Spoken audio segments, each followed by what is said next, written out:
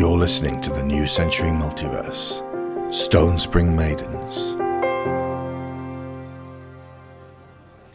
Chapter 14, Undercity. Gabriella, Day 7 of Frigga, Midwinterfall, 1884. In the evening, safely back on terra firma, Gani and Attar made their excuses and went their separate ways. The two ladies who remained were walking the lamplit streets once again, happily engaged in conversation. Harry broached the complicated subject of married names. I can't work out how do you do it. Do the wives take the husband's name, or does he take both of theirs? Don't even get me started on how silly this all can get. You're all supposed to share the name of the dominant woman, but some women are both so dominant that they can't decide and have to double-barrel it. Then you get your Smythe Chenoweths and your Goldotter Lakes, and sometimes those families want to keep the names of their mothers, and it gets even more complicated with 4 or 5 surnames, and you have to say all of them or they get offended. It's a way of keeping some things more important than they probably should be. And the man's mother's name just disappears? He gets absorbed by the women? A very few rare male-female couples go by his name only, and it's almost always because the woman loves and cherishes the man so much that she doesn't mind the challenges of keeping that name. Come on over here, I've something fairly marvellous to show you.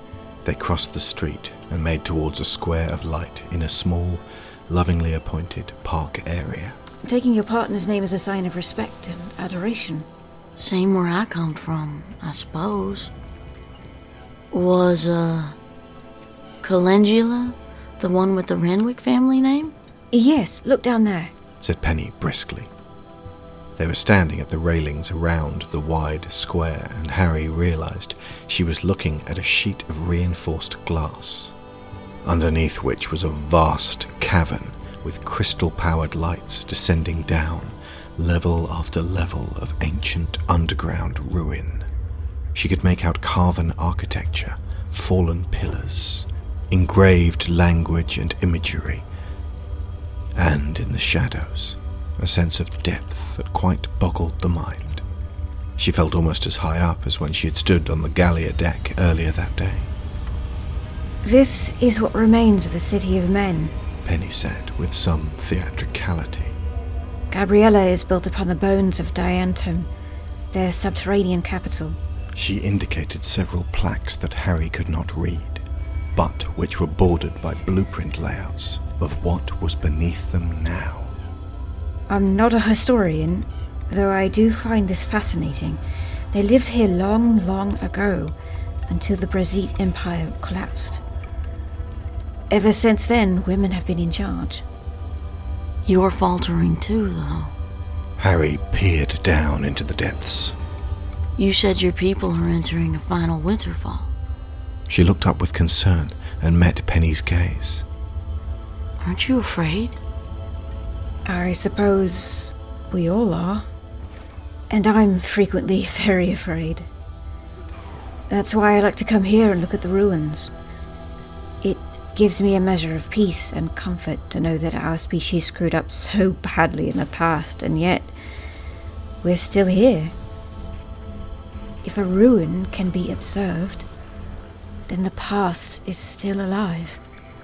This was all said so carefully that it quite took Harry's breath away. Could I, would it be wrong if we... She trailed off. Something powerful was moving in Harry's chest, drawing her towards Penny, and there was a look in the lady's eye that was inviting her. She had noticed the first morning how Penny's skin, like all Elaine, seemed to have a light, textured diamond pattern across it when you got close, which Harry longed to brush up against and feel. No, obviously not. Sorry. Well, it might be all right if we were simply... Oh, come here, let me hold you. Harry crossed the space between them, and Penny wrapped slender arms around her, before rubbing at the shoulders and patting them. You must be cold, she declared, weakly excusing the pair of them from this social transgression. Harry flinched uncertainly as she held Penny tightly around the waist. She was shivering, they both were, but neither felt the least bit cold. In the history of awkward hugs, it ranked somewhere around the middle. Too desired on both sides to be unpleasant, too illicit and stolen to last. They broke apart. Thank you. That warmed me up. Harry gushed, half laughing. Penny nodded far too emphatically, and a strange sort of unspoken accord was reached. Harry realized she could read this woman better than she had thought. So, this civilization of men. Yes, let's talk about men. Penny blustered as they turned back to examine the shapes in the darkness below. What did the women do differently that made them more adapted to thrive in autumn? Again, you'd be better talking to a historian on this one. But from what I know of the past, it seems like they tended to value intelligence over physical strength. And as a result, combat and warfare changed, and a focus on scientific advancement became more important than territory and competition. In modern times, we abjectly attempt to avoid killing, like Ganny implied, even during war. Oh, I hope I get to stay here a long while. Harry crooned wistfully, staring out at the city. I hate killing. Again, I'd say you fit right in here. Maybe you'll find some partners, get married, settle into a new occupation, creating all sorts of new inventions. And at home, you'll have a bunch of little... The words froze in her throat. Better enjoy what time we have. There was a long silence as the warm breeze blew through their hair, reassuringly. What if neither wife is dominant? I beg your pardon? What if two women get married, and neither of them wants to have her name absorb the other? Harry was genuinely inquisitive. Traditionally, they flip a coin, and whoever wins, that's the name they go with. Seems like an awful lot to leave just to chaos. I'd combine my name with my wife's. Renwington. But that would be if I married Calendula. She'd never stand for that. The naming thing, that is. But maybe you should propose to her. She'd probably say yes. She's very pretty, but maybe too forceful for me. Why do you love her? Penny was taken aback. That's quite a question. Firstly, we've been together for 5 sons. But she gives me strength. I probably wouldn't be able to keep going without her driving me forward. Well, then I'm grateful for her. Harry was trying extremely hard to mean it. We should be getting you back to your apartment now. It's late. You need to eat, rest up, start early and building more intuitive heels for those legs of yours. What was your name before you took Renwick? Why all this curiosity? Penny sounded irritated now and stalked off down the street. I'm sorry. I'm prying. It's none of my business, said Harry, sadly and meekly, hurrying unsteadily to keep up. Clements, if it's important to you. I was a different person back then. Penny Clements was the one who decided to wear green. Yes, she was, and she dreamed of helping people every day, and she got to fulfill that dream. And I'm very happy doing what I do. She trailed off and kept walking. Did Cal get you the job? Yes. Really, the position should have been filled by a fully trained and qualified doctor. But she's exceptionally well connected. I wouldn't have nearly the leeway I have to help low-mean households without this position. Well, I guess then, even though I don't exactly know what Cal does, she helps people every day through you. So that's something. It is, said Penny, curtly. It is.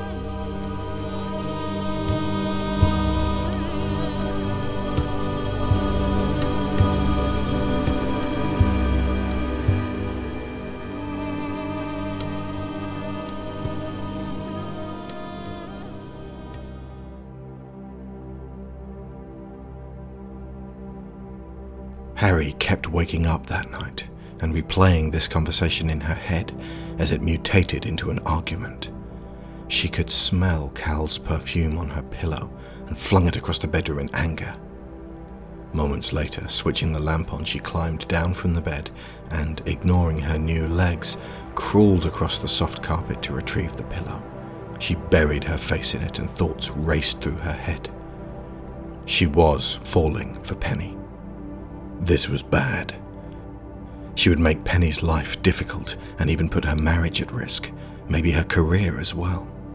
Harry had upset the Elaine, maybe pushed her away, maybe wrecked everything.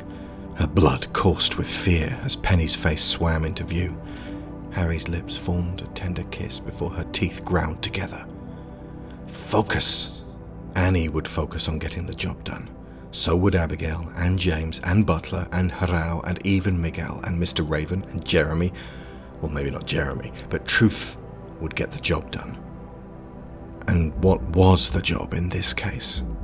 Craft new legs and learn as much about this culture as time allowed, and definitely do not screw things up between Penny and Cal. She would be good. She would be kind, like Penny. And one day, she would leave this world behind and go back to Washington. And the nation where some people would want her to be a slave based purely on the color of her skin, and if she fought against that, they would kill her. Harry began to sob.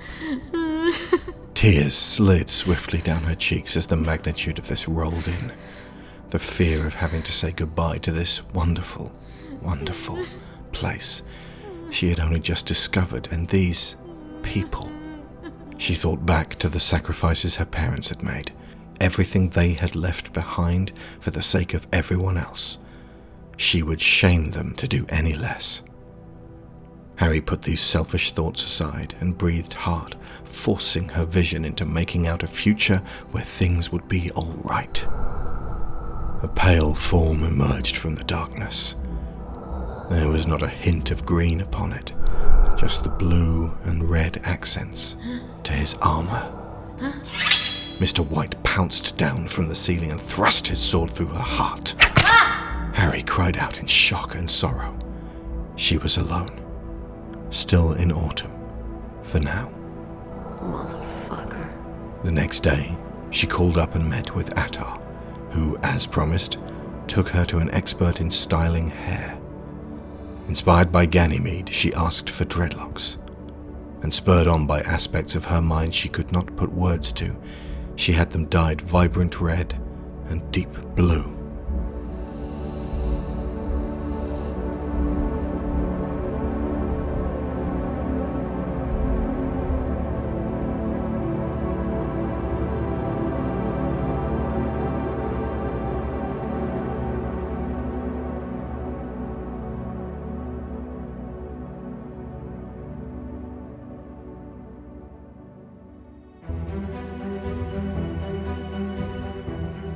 You have been listening to episode 14 of Stonespring Maidens, Undercity. Written, edited and directed by Alexander Shaw. Penthesily Renwick performed by Theo Lee. Harry Arlington performed by Loretta Saylor. Narration by Alex Shaw. Make Your Decision by Dan Phillipson of Shockwave Sound. Many soundscapes including Starforged, Sojourn, The Inner Core, Submerged, and Steampunk Station by Tabletop Audio. If you can't support us on Patreon but would like to contribute to this show, then a review on iTunes or of one of the books on Amazon would absolutely help us move forward. It takes 5 minutes and it means the world. Stonespring Maidens is available in a gorgeous paperback from Amazon.com, along with the previous 9 stories from the New Century Multiverse, and the 3 newest, Panther Soul, Nightfall of the Wendigo, and Back in Time plus Space. You should be listening to Through the Wind Door. The New Century Multiverse is funded by Patreon. Our $15 sponsors get credit every episode, so thank you to Aaron Lecluse, Abel Savard, Alex Outridge, Angus Lee, Benjamin Hoffer, Brian Novak, Cassandra Newman, Chris Finnick, Christopher Wolfe, Kieran Dashler, Connor Kennedy, Dan Mayer, Daniel Salguero, Dan Hebner, Dave Hickman, David Shealy, Duran Barnett, Finbar Nicole, Frankie Punzi, Greg Downing, Jameis Enright, Jesse Ferguson, Joe Crow, Joel Robinson, Johan Clayson, Joe G, Josh Waster, Kat Essman, Kevin Vahey, Lorraine Chisholm, Mark Luksch, Marty Huey, Matthew A. Siebert, Matthew Webb, Michael Haskell, Sarah Montgomery, Tim Rosensky, Timothy Green, Toby Jungius, Tom Painter, Trey Contreras, and Valencia Burns.